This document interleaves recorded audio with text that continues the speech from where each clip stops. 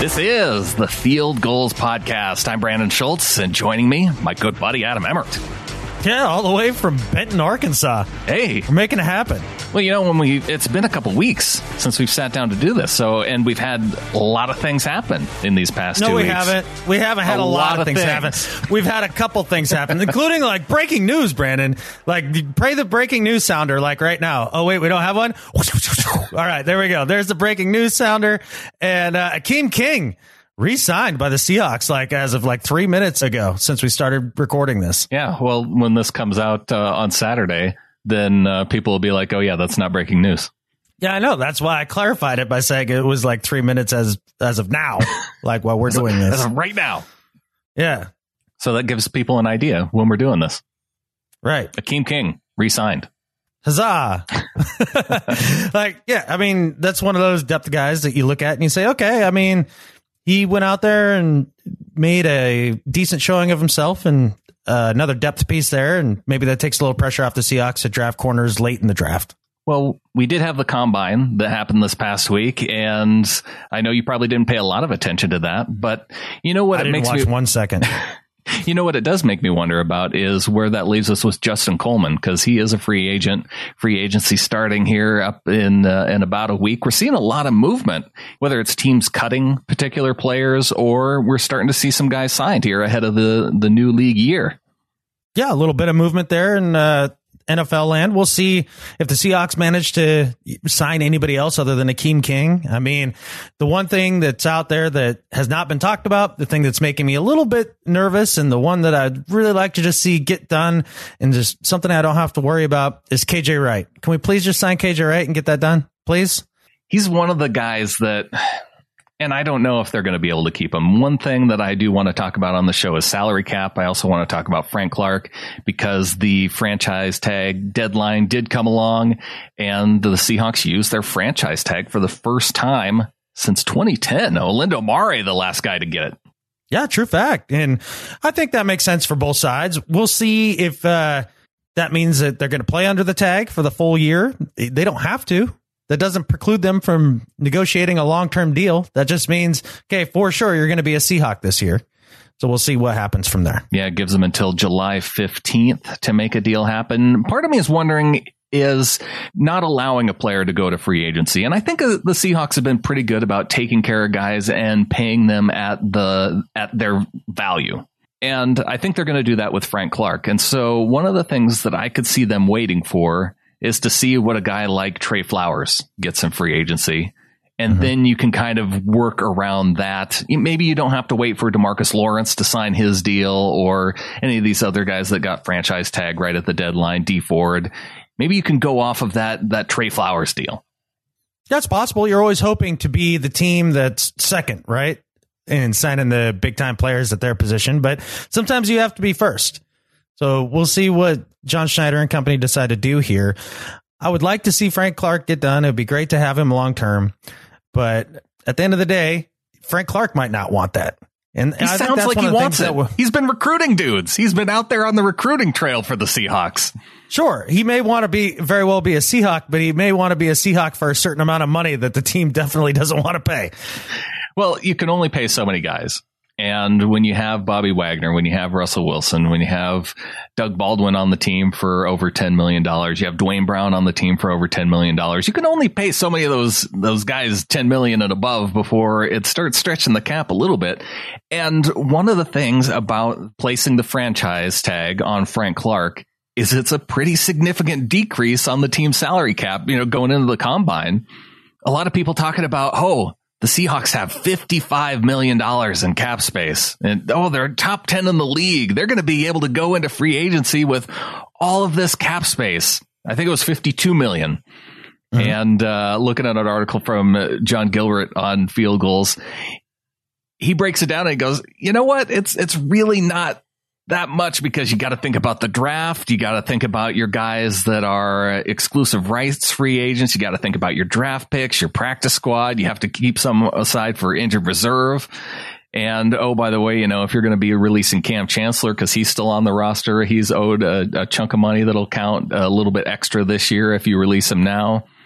And if you want to keep around your restricted free agents like Quentin Jefferson, George Fant, you're going to end up with about $25 million in cap space. And when you consider the fact that Earl Thomas, KJ Wright, Sebastian Janikowski, Shamar Stephan, and Justin Coleman, those guys ate up about $25 million of cap space last year. So you're having to replace 5 of your top guys going into free agency. And kind of. I mean, Earl, he played, a handful of games, then wasn't on the team for the most year. Now his salary still counted. I understand that, yeah.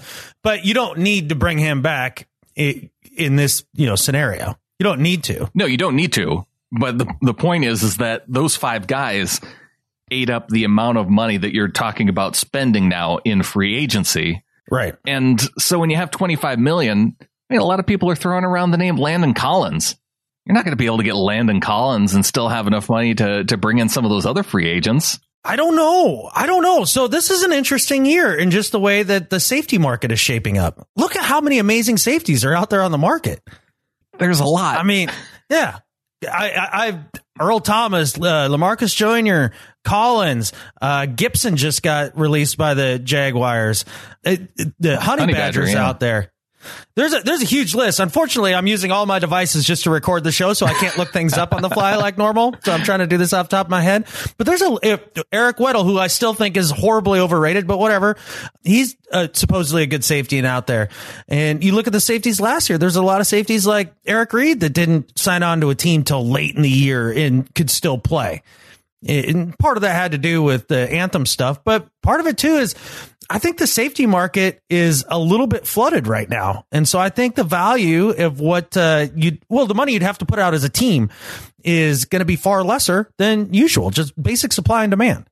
I'm talking about the top guys, though. Landon Collins feels like the top name that's out there everybody's talking about. And that's why I would expect, a lot of these guys, you wait around and the price is going to drop.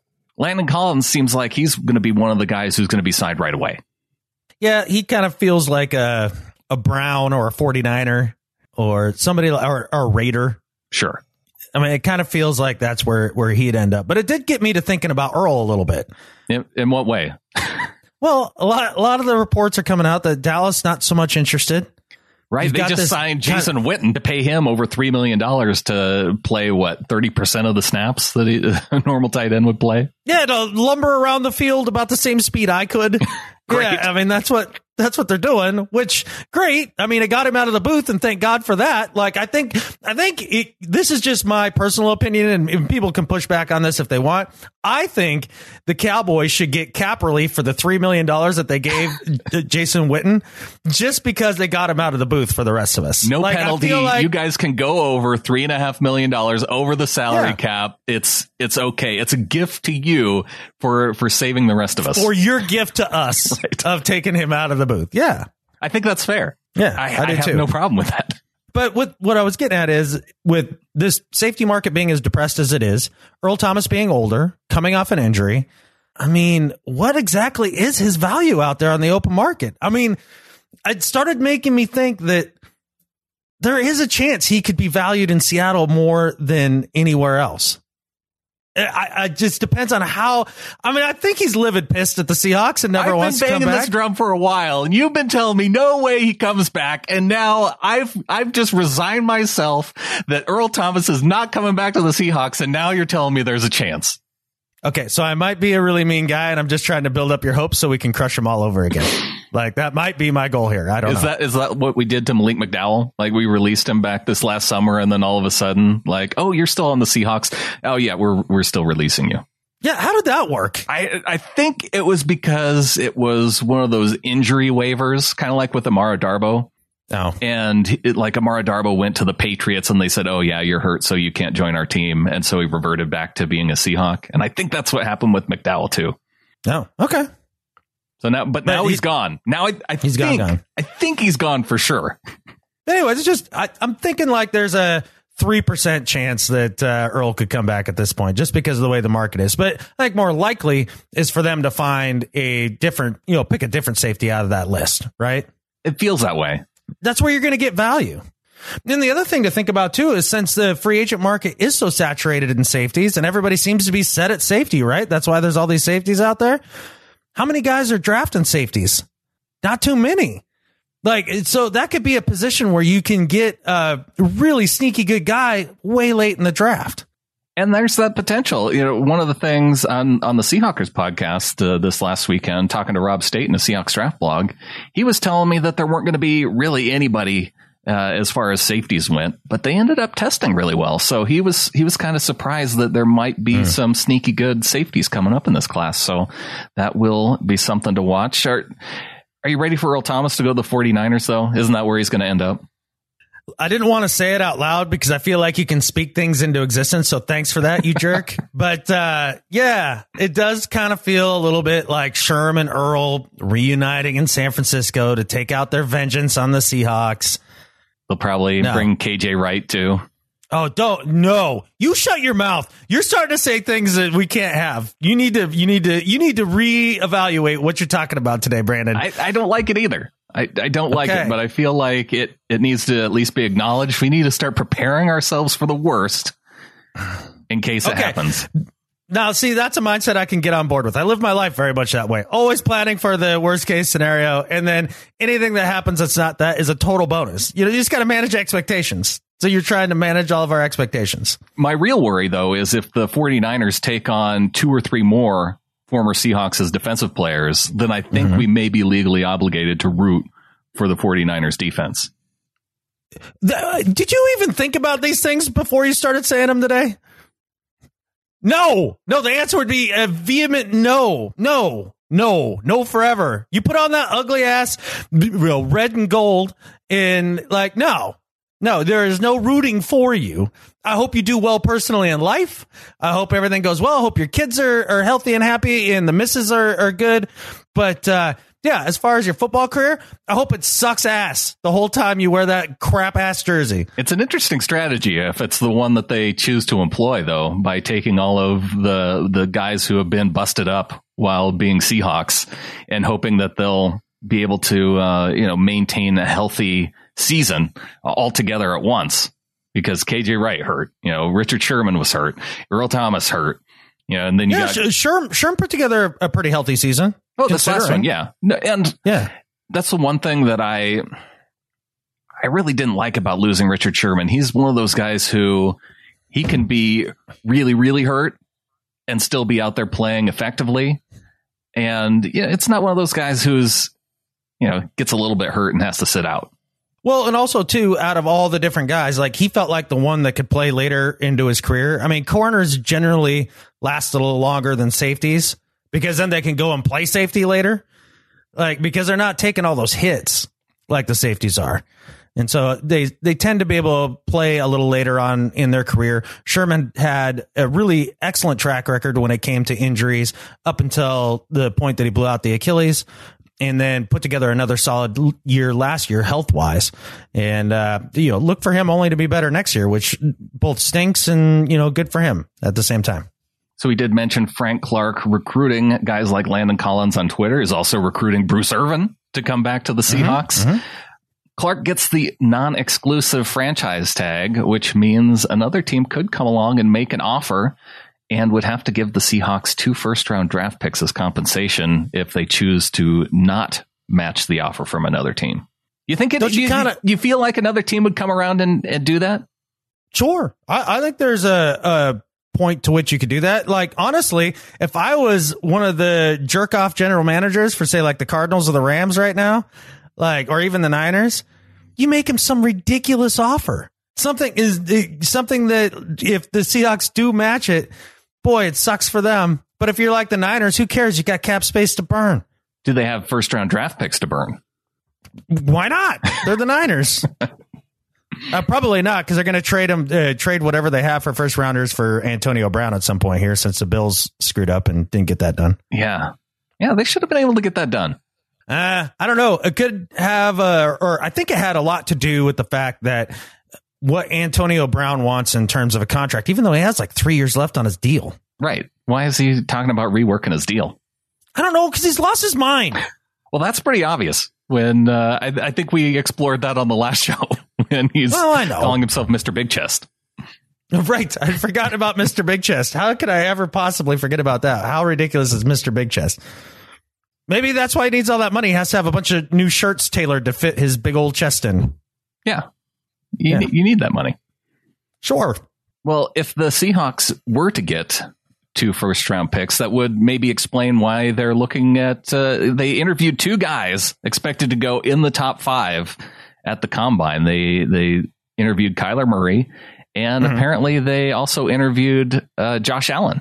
Doesn't Josh Allen play for the Bills? Yeah, this is the pass rusher, Josh Allen from Kentucky. Okay. Who also... I wrote the article on field goals about the stare down competition. Oh God! With Lonnie Johnson, they also did a stare down competition with Josh Allen, but Allen lost. He's a loser. Really interesting story. Did you write a story about any of the teams playing tic tac toe with any of the prospects? How about one-legged races? I mean, how about were there any like thumb wrestling tournaments that went on in any of the interviews?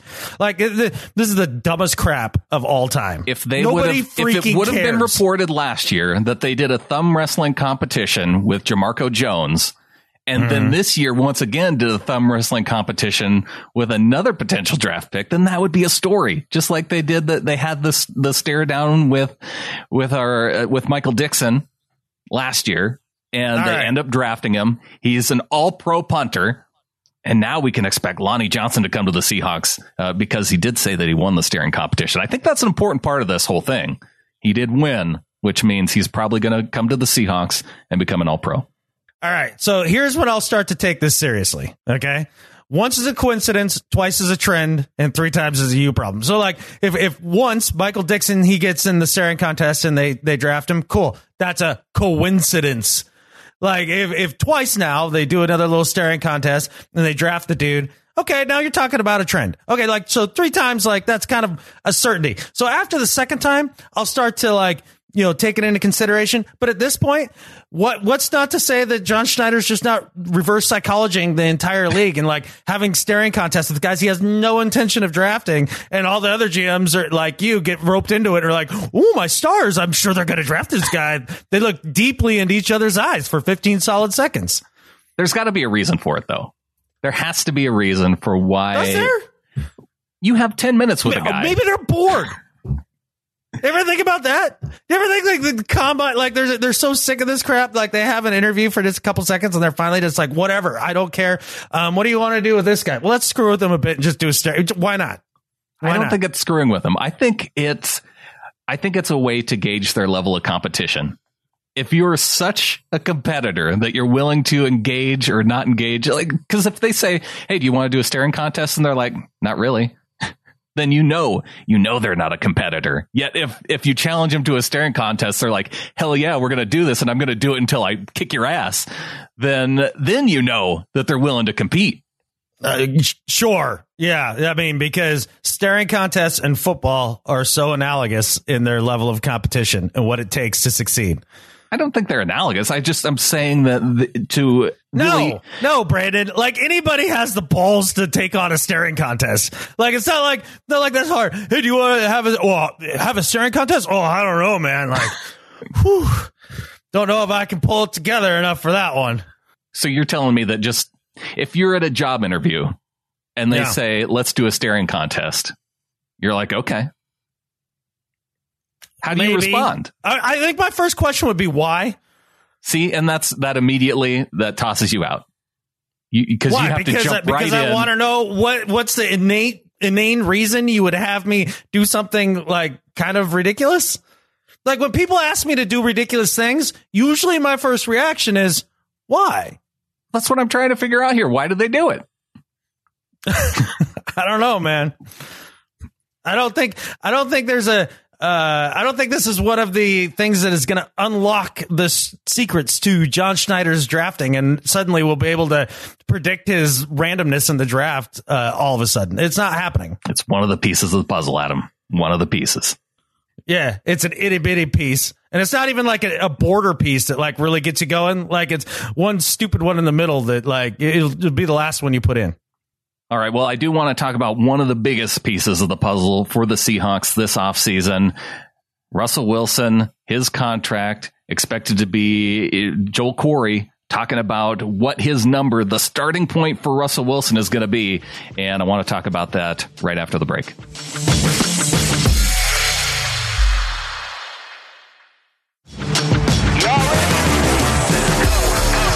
This past week, Joel Corey was on local Seattle radio on KJR saying $35 million is the starting point per year for Russell Wilson going into the contract year, because he has one more year left with the Seahawks. This would be the offseason to negotiate with him. At what point do you say it's too much? Let's see. The salary cap is how much overall for a team this year? Around 180 something. 180. So I'm going to go too much is $180 million and 1 cent. Well, you have to be able to pay everybody else on the roster. No, I'll just let him run around out there, see how it goes. Be like, look, if you want all the money, cool. Let's see if you can win games. Like, that would show these quarterbacks at some point, right? That you need a team around you? Yeah, you need to not take all the money so you can have other players. But at some point, you look at Aaron Rodgers, top paid quarterback, and it's not that he doesn't deserve it. And you know what? If he could stay healthy for an entire season, maybe he would deserve it, and they would be in the playoffs every year. But there has to be a point, especially with the not so good quarterbacks like Matt Stafford, Matt Ryan, anybody else named Matt. The quarterbacks that you don't have to, you're kind of going to end up being average if it happens. And I think there's fans out there that are legitimately worried that Russell Wilson ends up getting in that territory, because NFL 2019 salary cap $188 million. So, a lot of people look at that as a percentage and say, well, you can't go above 15% for a quarterback. So since Aaron Rodgers has signed his large deal, or even the deal before that, have the Packers drafted well or poorly? Generally, they've drafted poorly. Okay. So this whole idea that if you pay a quarterback, you can no longer be competitive is a bit of a fallacy. You have to draft well, because you have less leeway for failure in the draft if you pay a quarterback a ton of money. You got to hit on draft picks. And free agency. You can't blow it in free agency like they did with signing Jimmy Graham last time. Well, you're never going to be able to go after a Jimmy Graham type, right? You're going to be getting the bargain basement guys here and there in free agency. You're going to be looking for the McDougalds of the world. And if you can hit on those, then you do well, and you can still play. Look, you have to have a franchise quarterback to compete in the National Football League. You have to have that. And is it easy to draft that? The answer is no. Remember the last time we were struggling to find a franchise quarterback? Yeah, it took a while. It took a minute. It took until Matt Hasselbeck. This is what I'm saying. How many years was it from Dave Craig to Matt Hasselbeck? What, Hasselbeck got here in what? Late 90, probably 98. 98? Yeah. And Craig left around 90, 91. Yeah. It took a while. So from basically 1979 to 91. And those were terrible years of football. We don't want that as Seahawks fans. We lived through that once. That's all I'm saying. Like, you have a franchise quarterback in his prime, you keep him. It's just that simple. And then you figure out the rest. Be a smart football guy. Have good coaches. What are your other options? If you say, okay, we got to trade Russell Wilson just so we can be competitive, and you're looking to the draft. Okay, who are you going to draft toward? I feel like we covered all this on the last show a lot. With all the discussion around there, I feel like it needs to be brought up again just to remind people, because we saw Case Keenum go to the Redskins here. The trade announced today that Denver trading Case Keenum to the Redskins. You see the Broncos going to Joe Flacco. They're trying to figure out what their quarterback situation is after losing Peyton Manning. Look at the Jags. Right. They're bringing in Nick Foles. And is Nick Foles the answer? That might be a good situation for him. It could be, but you're talking about paying $25 million to Nick Foles. And look at Kirk Cousins, $27 million. So you're telling me that to have somebody who would be adequately competitive, like Nick Foles, you're willing to risk that $10 million to pay how many extra guys on your roster? That's going to make the difference? Usually the argument, it goes something like this. It's not that you go out and you spend free agent money on your mid-tier quarterbacks. The argument goes, you trade Russell Wilson away and then you draft a guy and you just have a dude on a rookie contract. Who's that worked out for?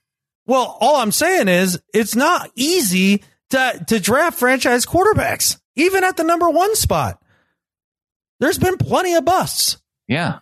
The only year that it really seemed to work out for the guys going 1 and 2 was Jared Goff in his second year with the Rams. And Wentz. Carson Wentz, Look at it this way. Let's say, so the risk is you pay Russell Wilson whatever it is he's asking, right? And you have a less amount of money to go after other players, a lesser amount. That risk of trying to put it together a winning team around him with lesser money, that's one risk that you could take on. Yeah. Or the other is to get rid of your franchise quarterback, build a slightly better team that's there and ready to win. And then you take the risk that you have to go out and find another franchise quarterback. Which risk seems like the higher risk to you? Which one seems like it's harder to have work out? The second one, because I've seen this team have a pretty good defense that Pete Carroll was building, and they were deciding between Charlie Whitehurst, Matt Flynn, Tavares Jackson, and then they luckily drafted Russell Wilson. Right. And it took around middle of the season before people started going, oh, maybe this Russell Wilson guy is our quarterback. Because halfway through the season, he had some struggles, and they're like, well, we got Matt Flynn on the bench. Maybe we should be putting him in. Yeah, no, I wasn't one of those guys. But the whole idea, too, that since Russell Wilson, look at the other guys that they've brought in. You know, Trevon Boykin, Austin Davis, Hundley, and now Paxton Lynch. And there's others, of course, but I mean, other than Mr. Magoo, like, who did you look at and be like, oh, I think they've got actual potential?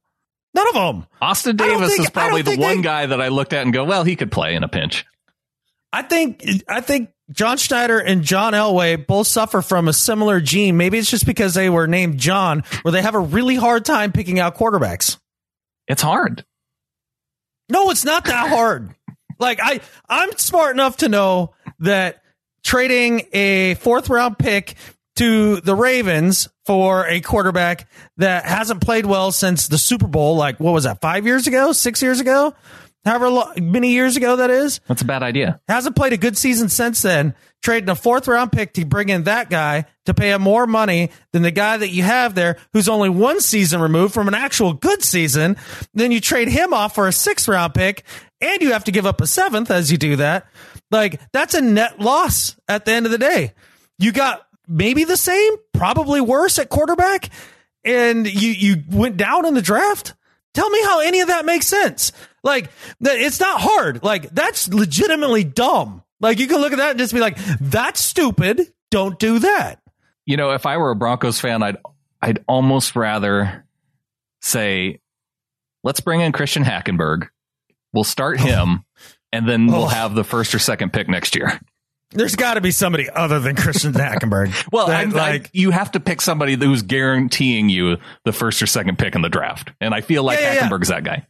Yeah, but like, pick a guy that can run around a little bit. So at least you have something fun to watch, like, while you lose. Okay. Yeah. So you throw Alex Magoo back there. There you go. There's your perfect guy right there. I feel bad for that guy. Now he's going down to Jacksonville, and Nick Foles is going to be taking the number 1 job. Like, he doesn't have a chance. Regular season Nick Foles isn't good Nick Foles. Entrenched starter Nick Foles is not good Nick Foles. Yeah, Nick Foles seems to need to have a little bit of something to play for. Yeah. I do like Keenum to the Redskins, though. It's okay. No, like, just from this perspective. We'll get him through to Alex Smith until he's back. Did Jay Gruden make Kirk Cousins good? That's a good point. He made him decent, serviceable. Keenum has serviceable level of play in him. He just was playing for Vance Joseph, who can't coach anything. So, like, I mean, it's not his fault. I think he's going to have an uptick in play in Washington, and Flacco's going to crater. I could see that. And that's the whole part of this argument, too, bringing up Kirk Cousins.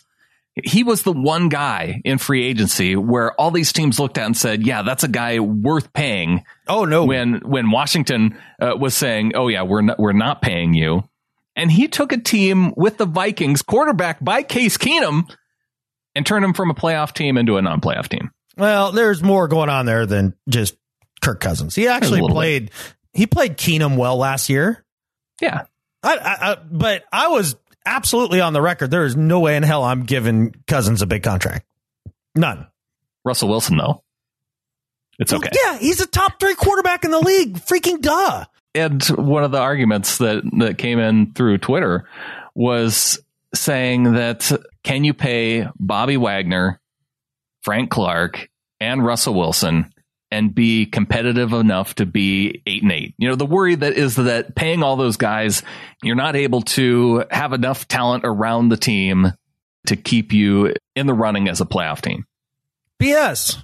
Yeah, I mean, as long as you draft okay, you'll be fine. Make some shrewd under the radar sightings, you're fine. Look, the problem is when you start paying 8, 9, 10 guys that $10 million plus a year. Yeah. I think you can only really pay 5 to 7 guys that kind of money and still like put together a semi-competitive roster. And really at the end of the day, like, okay, so at some point Bobby goes, can you replace 89% of Bobby Wagner in the draft? I'd say the answer is probably yeah. Can you replace 89% of Russell Wilson out of the draft? Boy, I have no idea. Good luck. He's a generational talent. Linebackers basically grow on trees. You can just go pluck one off a tree. Not Bobby Wagner good, but you know what I'm saying. Well, look at the Rams last year. That was the big criticism of the Rams defense going into last year. They had Mark Barron, and other than that, who did they really have at linebacker? You know, they have dudes at safety, you got dudes at corner, you got dudes on the defensive line. But at linebacker, you got Mark Barron, and that's about it, and they just cut him. So, you know, they're obviously seeing that they were able to do just fine. Mm-hmm. Made it all the way to the Super Bowl without really having anybody at linebacker that they had to pay. So I guess that's when, you know, if you have Bobby Wagner, who's a legit difference maker in the entire league, you know, up there as a defensive player of the year candidate, you can't lose that guy. But can you lose KJ Wright? Well, we actually saw the Seahawks lose KJ Wright for a significant portion of last season, and they got it done kind of with Austin Calitro and Michael Kendricks. Yeah, I mean, short of Michael Kendricks having suspension issues, like he played really well.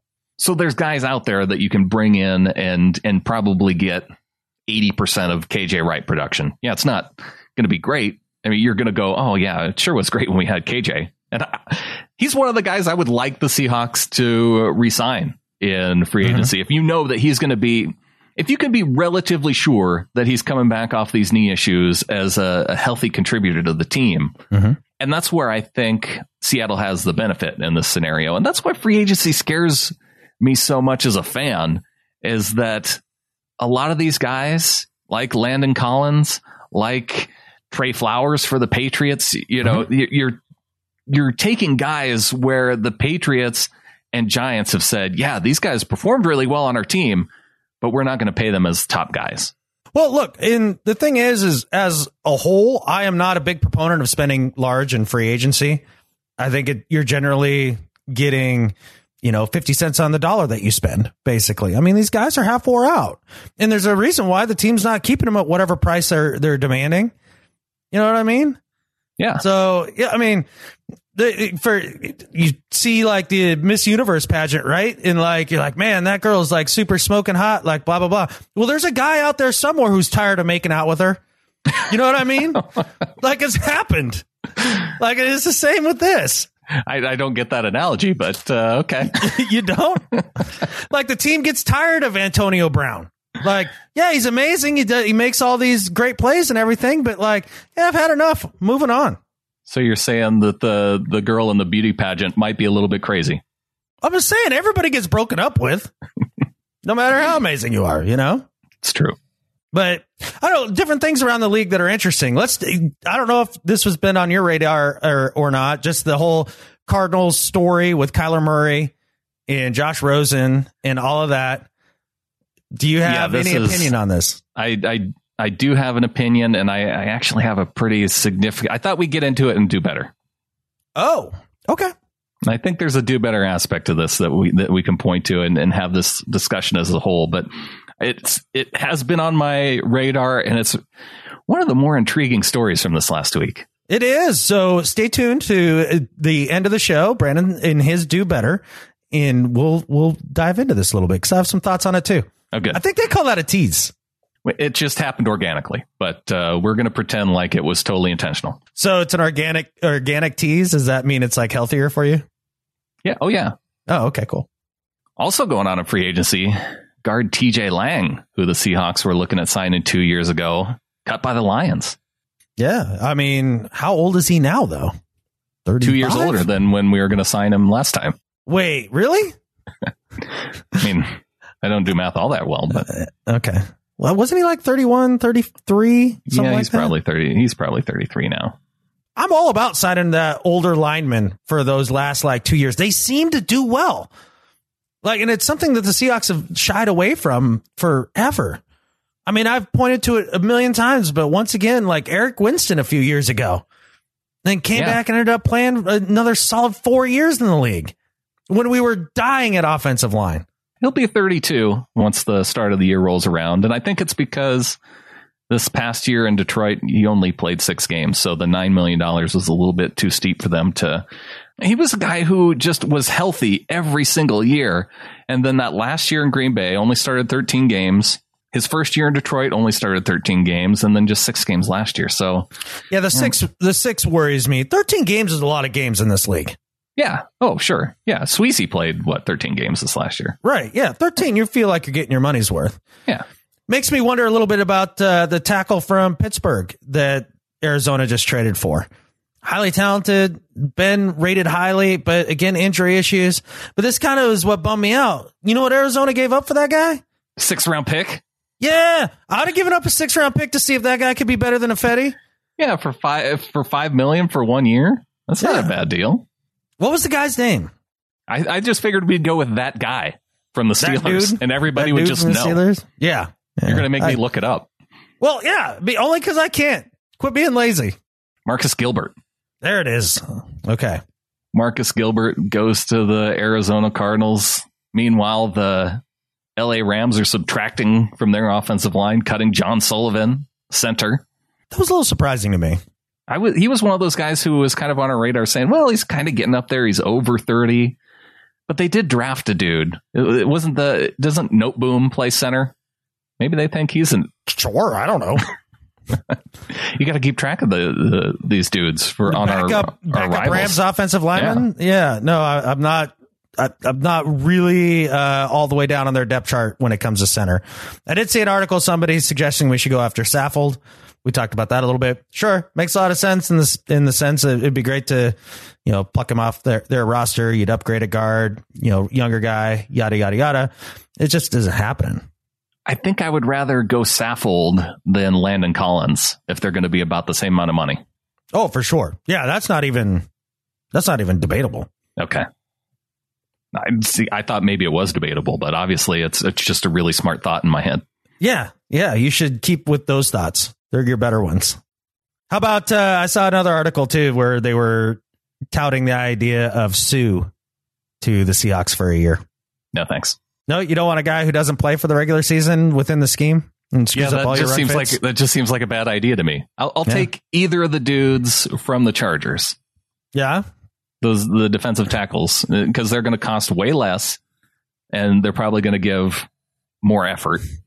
I mean, having playoff Sue is cool. Yeah. But you got to wait around for that to happen. Right.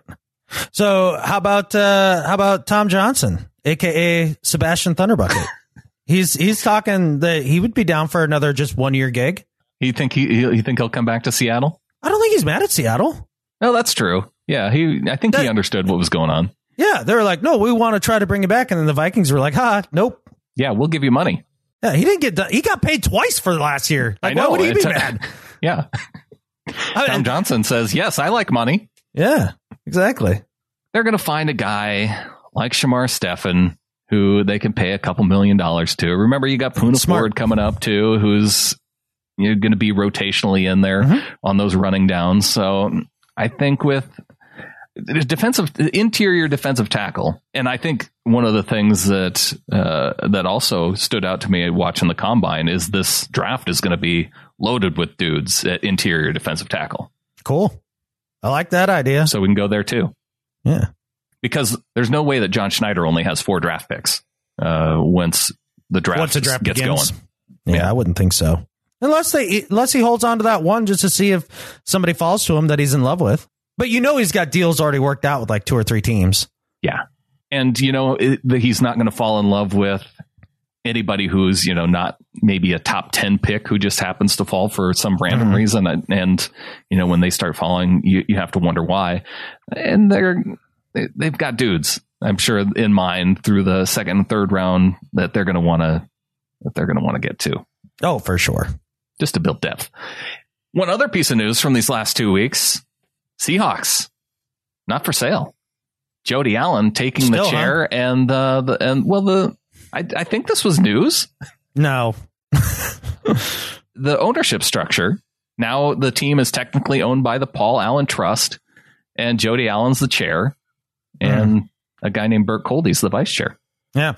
Hey, also breaking news. Your house, not for sale. Oh, wait, it wasn't for sale before? Oh, I guess it's not news then.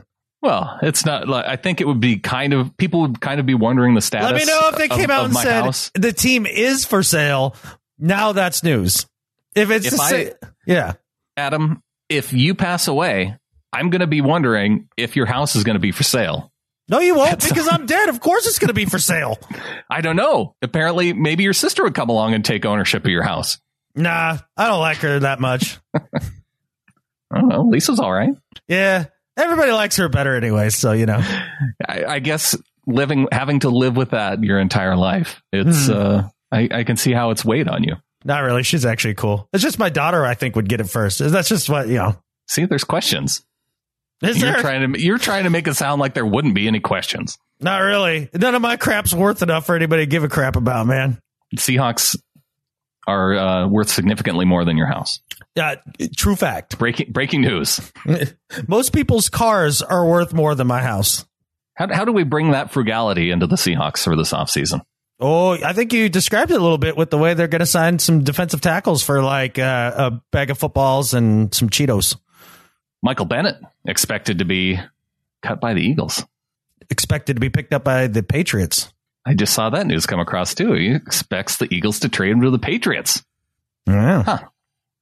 Well, that's a move that makes sense. That's a very Patriot move. Yeah, you do things like that if you want to compete while paying a quarterback. Stupid Patriots. They're fine, whatever. All their smart decisions. Leads them to Super Bowl wins. It's not like, I don't know. You can be mad at them. I could. I don't have all that Patriot hate built up. I got to save that hate for the places where it needs to be put, like the catfishing Rams or the stupid Cardinals or that ugly ass franchise down in San Francisco. Yeah, at least we got to laugh at the Patriots a little bit when their owner got busted here these last couple of weeks. I'm not even mad. It's worth a little chuckle. He was married to his wife for what, like 50 years or something like that. By all accounts, faithful, everything was good.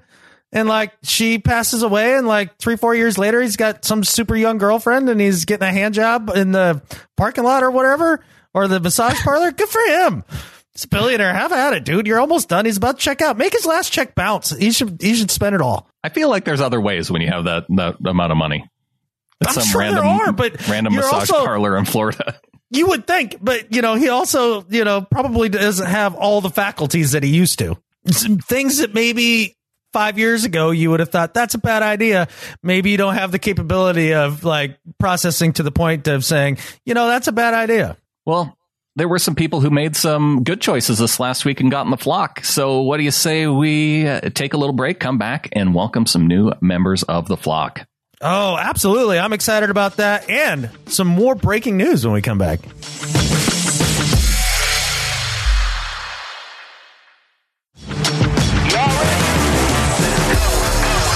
All right, getting back into the show. You teased some breaking news before he went, and I'm curious because I'm wondering, the Cardinals cut Mike Glennon and Antoine Bethea. That's not the breaking news I'm hoping that you were getting at. No. Eric Weddle signs with the Los Angeles Rams. That was quick. Can they do that?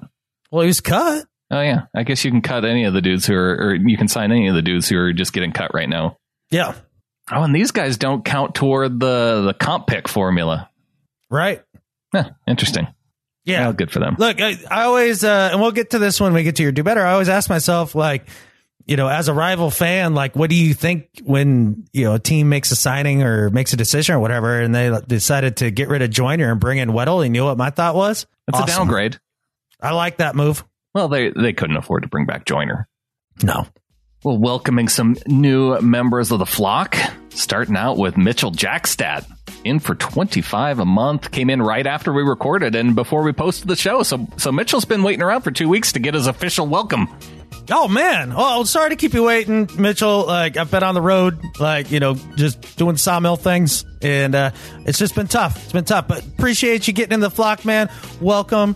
And that's awesome. We finally broke the streak here of a couple bad weeks. I know. We got a few people. Jeff and KC gave us a raise up to 12-12, so Jeff will join us he already has joined us in the Ring of Honor. Well, right on, man. I hope he's enjoying the fine community there. And enjoying his Cam Chancellor signed football. You won that in the Pick'em, right? From the Pick'em, yeah. Yeah. Cameron McIntosh in for $1. Cameron, welcome to the flock.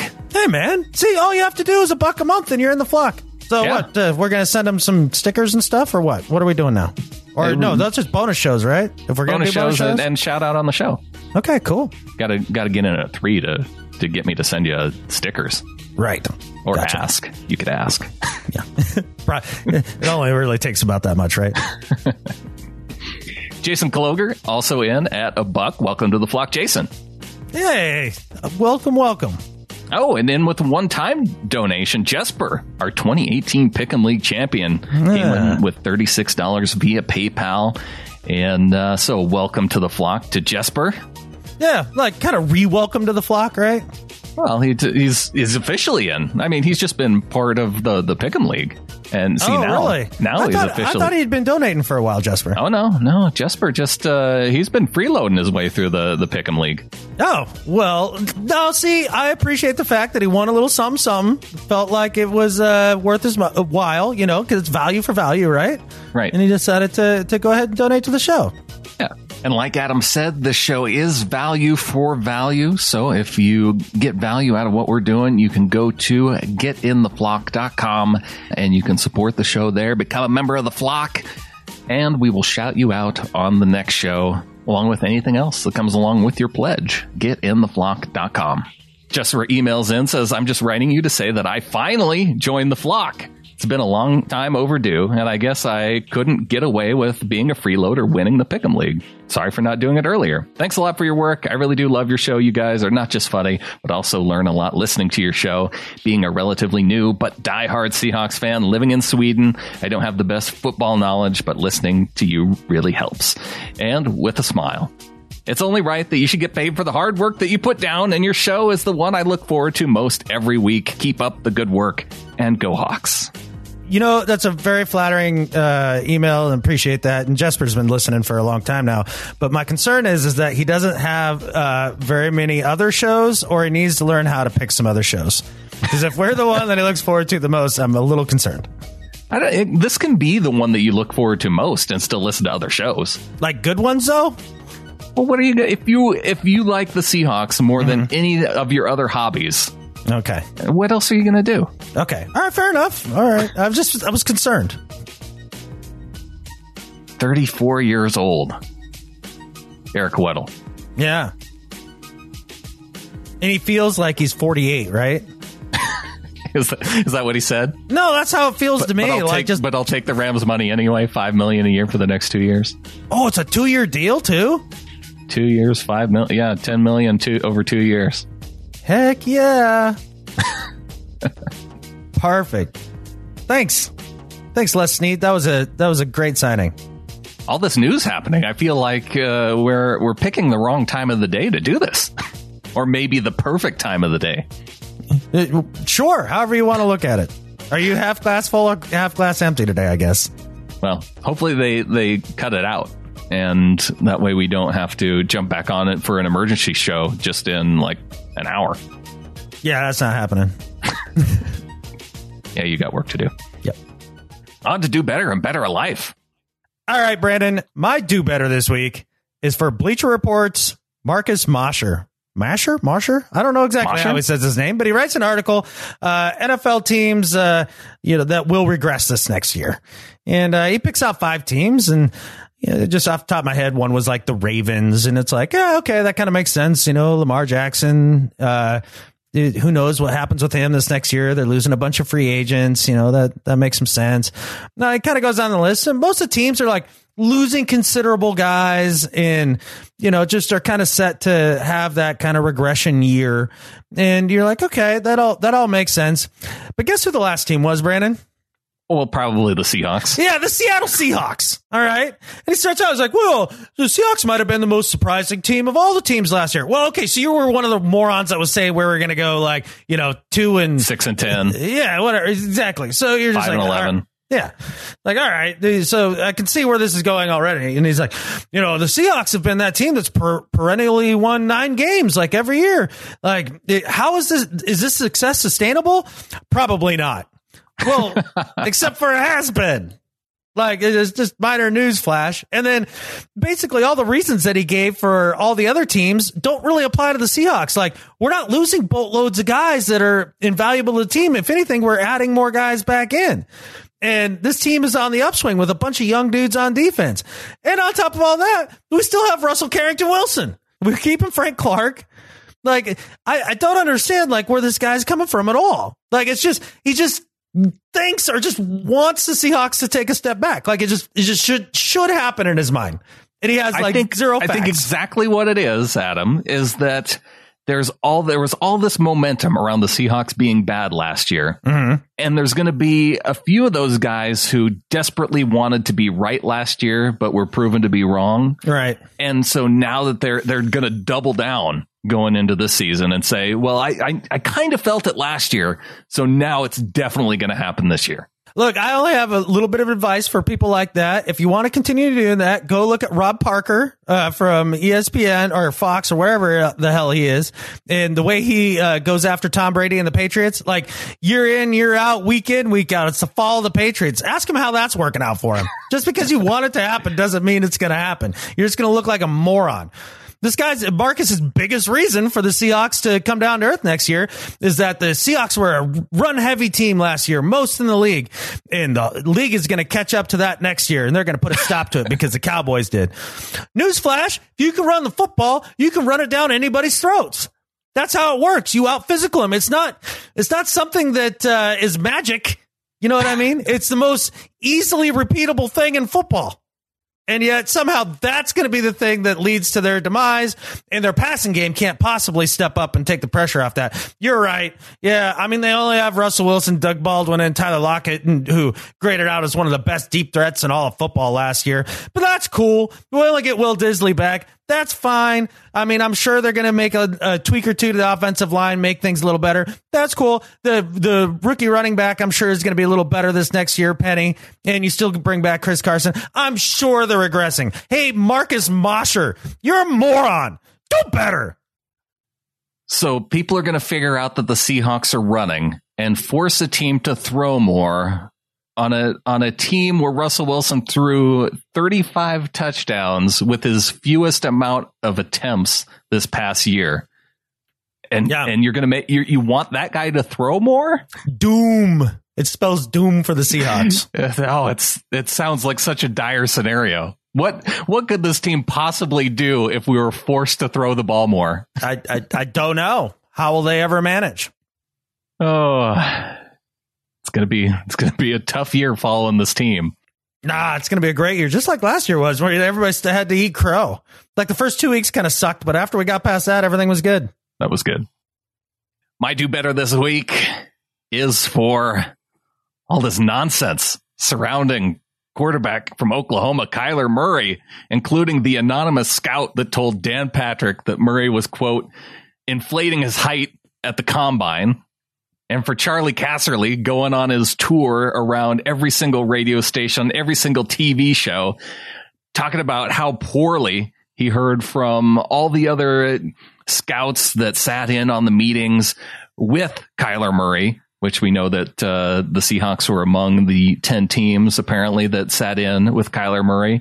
Yeah, because none of those teams who sat in the meetings would have, especially after the news came out that the Arizona Cardinals were almost definitely going to be taking Kyler Murray number one. Once that started to spread around, I'm pretty sure some of those other teams that met with him, they kind of had some motivation to put out some news surrounding Murray to hopefully make him fall beyond the number one pick, or to try and make the value of that number one pick a little bit less for Arizona, because that's one of the things that I'm curious about from this past week. How much of this stuff, Adam, is smokescreen around Kyler Murray because they know he's an exciting player and Arizona trying to get the most value out of that number one pick, or, potentially value for their current quarterback if they really are ready to move on. But Arizona at the combine, they're just not going to have made a decision on their draft pick already. They got time. They got time to make a decision. So that's what makes me wonder if all this is just generating a lot of buzz for when they're ultimately either going to trade out of the pick or draft a defensive lineman. All right. So you don't buy into the Kyler Murray to the Cardinals rumor to start with. If they're doing it, they're going awfully hard on trying to make us believe that he's going number one. And they? If he is, for as much attention that was around him going number one, and then the pushback afterward of all this Charlie Casserly stuff, it's well, number one. Okay, first it's Charlie Casserly, right? Like, take whatever it is he says, and then think of the opposite of whatever that is, and that's the thing that's probably the truest. Well, let's run it through his Russell Wilson filter from before the 2014 season, where Charlie Casserly said, "I do not consider Russell Wilson a top 10 quarterback, let alone one who belongs in the top 5. The Seahawks win because they have one of the NFL's best defenses and an outstanding running back in Marshawn Lynch. Wilson, who I think is good but not elite passer, operates in an offense that takes a lot of pressure off him, meaning the Seahawks don't have to rely on his arm to win games." Yeah, he's not very right about things, this Charlie Casserly guy. And then on top of all that, like all the rumors he's hearing from the other teams, the one thing that I do know for a fact is that every GM at the combine and scouts and all that, when asked a question, they put out the God honest truth as to their entire intentions in, all that. They do. They're very honest and forthright. Like that's you can totally trust one thing. Everything a general manager or a scout says coming out of the combine. Right. I actually tend to believe the Kyler Murray rumor in the sense of the Cardinals actually taking him and moving on from Rosen, just because Rosen wasn't really selected by this coaching staff and this regime. I know Keim was there, but sure. I mean, he's just not their guy. And Kingsbury's had a hard on for Murray since, way back in the day. And like last year, and he fits that system way better. Now, from a fan's perspective of a rival team, like the idea that the Cards would take Murray and then trade Rosen, like I want that to happen. Well, the smart thing to do would be to keep both those guys. That ain't happening. Why wouldn't you? Why would you? That's only going to create so much tension in the locker room. You think Rosen's the type of guy that's going to sit back and play number 2 to Kyler Murray without making a stink? Compete me a for the break. Spot. Compete for the spot. Oh, I'm sure he will, and he'll run his mouth the whole time too. He's an arrogant dude, man. Well, and that's one thing where that it actually makes sense to me is that after a year of having Josh Rosen on the team, they're going to know whether or not he can handle it. Handle what?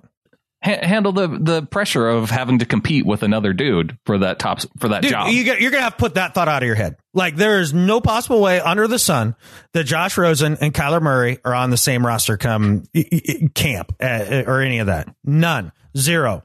Let it go. Gosh, the Patriots are going to trade for Rosen and he's going to be awesome with the Patriots. Just watch. Rosen's going somewhere, and the Patriots make a little bit of sense. I don't know if he'll be awesome for them. I just don't see him as of the quarterbacks that came out last year. Like I wasn't a big Rosen fan to start with, and after watching him last year, I'm still not a big Rosen fan. Yeah, he was okay. I think he can be Alex Smith. Yeah, maybe. Without the running. He can't move, man. Yeah. And that's just it. In this day and age, like your quarterback has to be able to move. Like I'm not enamored with Kyler Murray. Like I just started getting into some of his play and watching some of his games. But he's going to be good. I don't want him to go to Arizona. I don't know that he's going to be good. I think the speed that he has and his mobility is going to make a huge difference for him for sure. And I think he is. I don't know. I haven't finished my evaluation of him yet, but I do like the way that he can run around. He does have elite level speed. Well, I haven't finished my do better yet. And for Charlie Casserly going around, you heard it in every single one of his interviews. He would say about how terrible Kyler Murray was in the interviews, the worst he's ever heard. And then he would go, but watch my show this Friday at blah, blah, blah, blah, blah time. And I'm going to tell you the exact type of offense that Kyler Murray fits into. This was all a stunt to promote his show on Friday.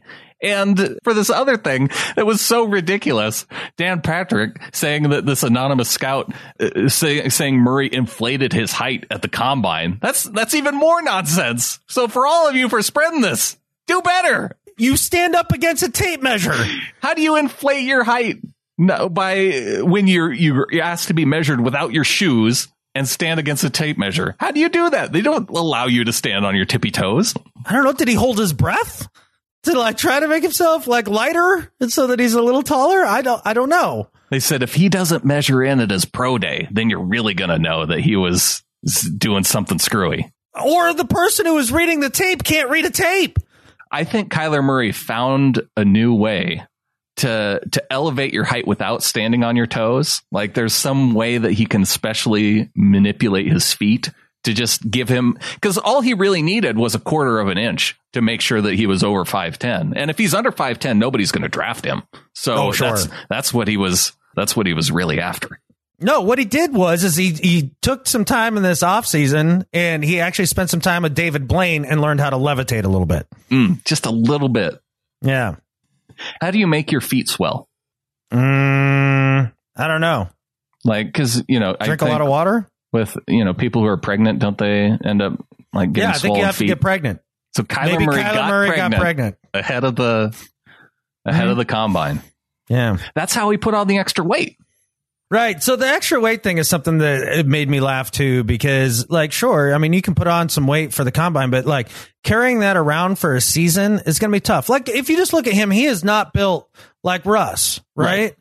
He's just not nearly as thick. Like there's guys with just different body types.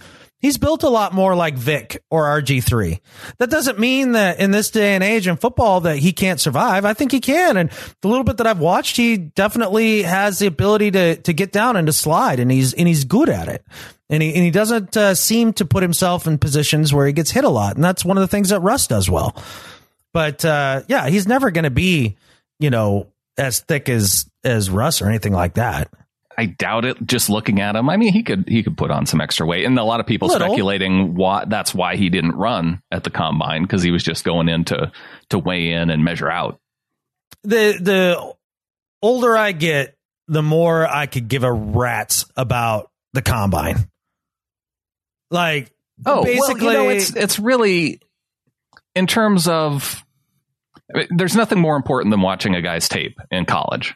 Like that's the most important thing. Can the guy play football or not play football? That's what I care about when I'm drafting a football player. I think the thing about the combine, the importance of it, is so all the teams can go do all their medical checks on these players all in one spot.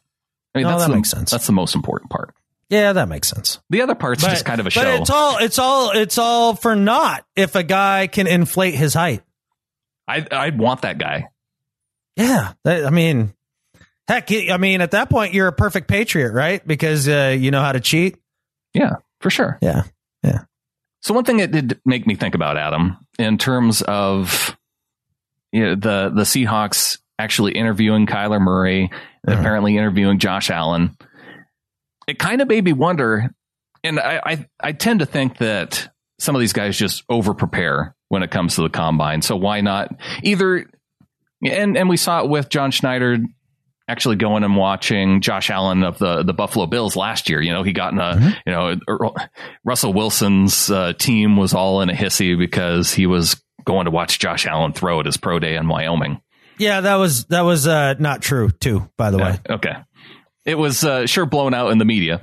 And I just have to wonder that if it's over preparing, because I could kind of see now with Frank Clark having the franchise tag, them thinking that, well, if a team like the Raiders does come along and say, oh, yeah, we're going to pay Frank Clark and give you 2 first-round draft picks, well, we better interview these guys to know who we would spend these top draft picks on if we were to get one.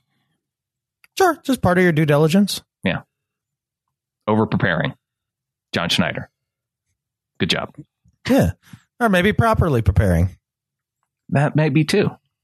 Properly preparing for picks. That's what John Schneider's doing. It's very alliterative. Yeah.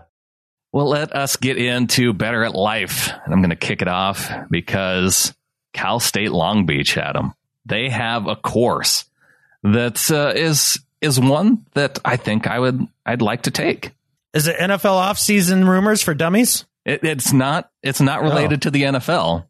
It's in fact related to one of the greatest television sitcoms of all time. And it's titled Women in Aging, Lessons from the Golden Girls. I could see how this would pique your interest. They have a did this pop up on your Pinterest? Of course, yeah. Oh, okay. It's the only reason why I have Pinterest. It's so I can get all my Golden Girls pictures Girls news. Yeah. And Golden Girls news.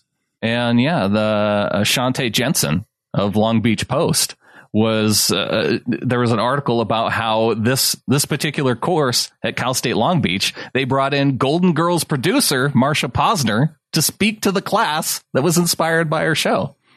And what a great idea. I mean, there's so many lessons that could be learned. And to be teaching young people out of high school the important lessons of life that you would learn through watching the Golden Girls and condensing that into a course that you actually get college credit for. It makes all the sense in the world. So for Cal State Long Beach, furthering the education of our young people, Better at Life than Skip Bayless. Yeah, some parent worked a real job and paid tuition for their kid to take the Golden Girls class. Like, what kind of life lessons are you learning there? Like, how to be a friend, how to travel around the world and back again. Like, what do you learn? I would like to be able to learn how to play the bass line to the theme song. You could probably YouTube that and save yourself a semester's worth of college. See, there's some of this college stuff that needs to go away. This is not it's like one of James them. Franco. That one time he taught a class about James Franco. Adam, they probably teach podcasting at college now. Really? I don't know. Probably. Oh, well, here, I'll give you a free lesson. Buy a microphone. Talk into it. Don't forget to press record. Oh, right. That's a very important part. I'm not saying we've nailed that every time. One of the most important ones. Yeah. The rest of it you can figure out. Yeah. Save yourself the money. I don't think you should knock this class without taking it. I mean, I can understand why it spoke to you, though. I do. Oh, yeah, for sure. Okay. My Better at Life than Skip Bayless this week, Brandon, is SpaceX. They launched their Crew Dragon capsule this last week into space for their first attempt to dock with the ISS, the International Space Station, and it went off flawlessly, despite the Russians kind of having a hissy fit about the whole thing the whole time. What are they hissy fitting about? Oh, they were throwing shade on Twitter all over the place, like passive aggressive tweets about how did it happen on Twitter? Yeah, that's a good point. Doesn't matter. But it doesn't matter. Yeah. Don't twist my own words against me, Brandon. I hate that crap. Even when I'm really right back at myself. Yeah. So it docks. Everything's successful. Everything's good. The Russians are being a little pissy pants about it because for the longest time, since the space shuttle had been retired, you know how everybody gets to space? On a Soyuz Russian capsule. Right. Yeah. Basically, if they bring one foreigner to space, it pays for their entire launch. Like, that's how much they're charging. Mm-hmm. So it's like free rides to space for the Russians. And they've just been kind of sitting on their laurels. And so now that we've gotten to a point to where SpaceX is able to now launch crewed capsules into space, not only that, but better ones, they're being all mean about it. Just talking about how. So now they're going to have to be paying for their own stuff now. Right. Not how cool it was that then on top of that, they were like making it a problem for them to even do the test. Like they weren't going to like let them do it, and then made their astronauts like go in their own little spaceship, like while dock, just in case the whole thing came crashing down, even though like it was not going to happen. And when they opened it up to like make sure everything was in there, it wasn't like, hey, check out the new cool SpaceX capsule. It was Russian cosmonauts entering spaceship with the brand new full face mask that we've invented for the very first time. That's what they're talking about. There's our little face mask. So anyways, next up, actual crewed missions for SpaceX. They can put up to 7 bodies in that beast and launch her off into space. I think it's just going to be 2 for the first go, but another step in the right direction. So SpaceX, better at life than Skip Bayless. SpaceX, pissing off the Russians since 2019. Yeah. Double birds, Putin. Double birds. Hey, we might be getting double draft picks from the Bills. Jay Glazer reporting that the Bills may be having a little interest in Frank Clark. Dan Morgan. I don't know where they are in draft order. Where are the Bills at? 2019 draft order. They're in Buffalo. Yeah, we haven't lost them. They're still there. Okay. The Bills have the number 9 overall pick this year. That and what other pick? A high pick or a pick next year? Yeah, when you do 2 first rounders, because obviously nobody's going to have. Well, some like there's a team or two that does, just because of trades or things like that. Yeah, like the Browns had multiple first last year. Yeah, the Raiders have like 3. Right. I think the Packers might have 2. Well, they'll light those on fire, so that'll be cool.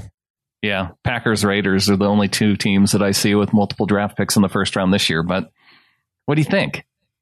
If you get a first rounder this year and a first rounder next year from the Bills, do you pay Frank Clark or do you let him go and take the picks?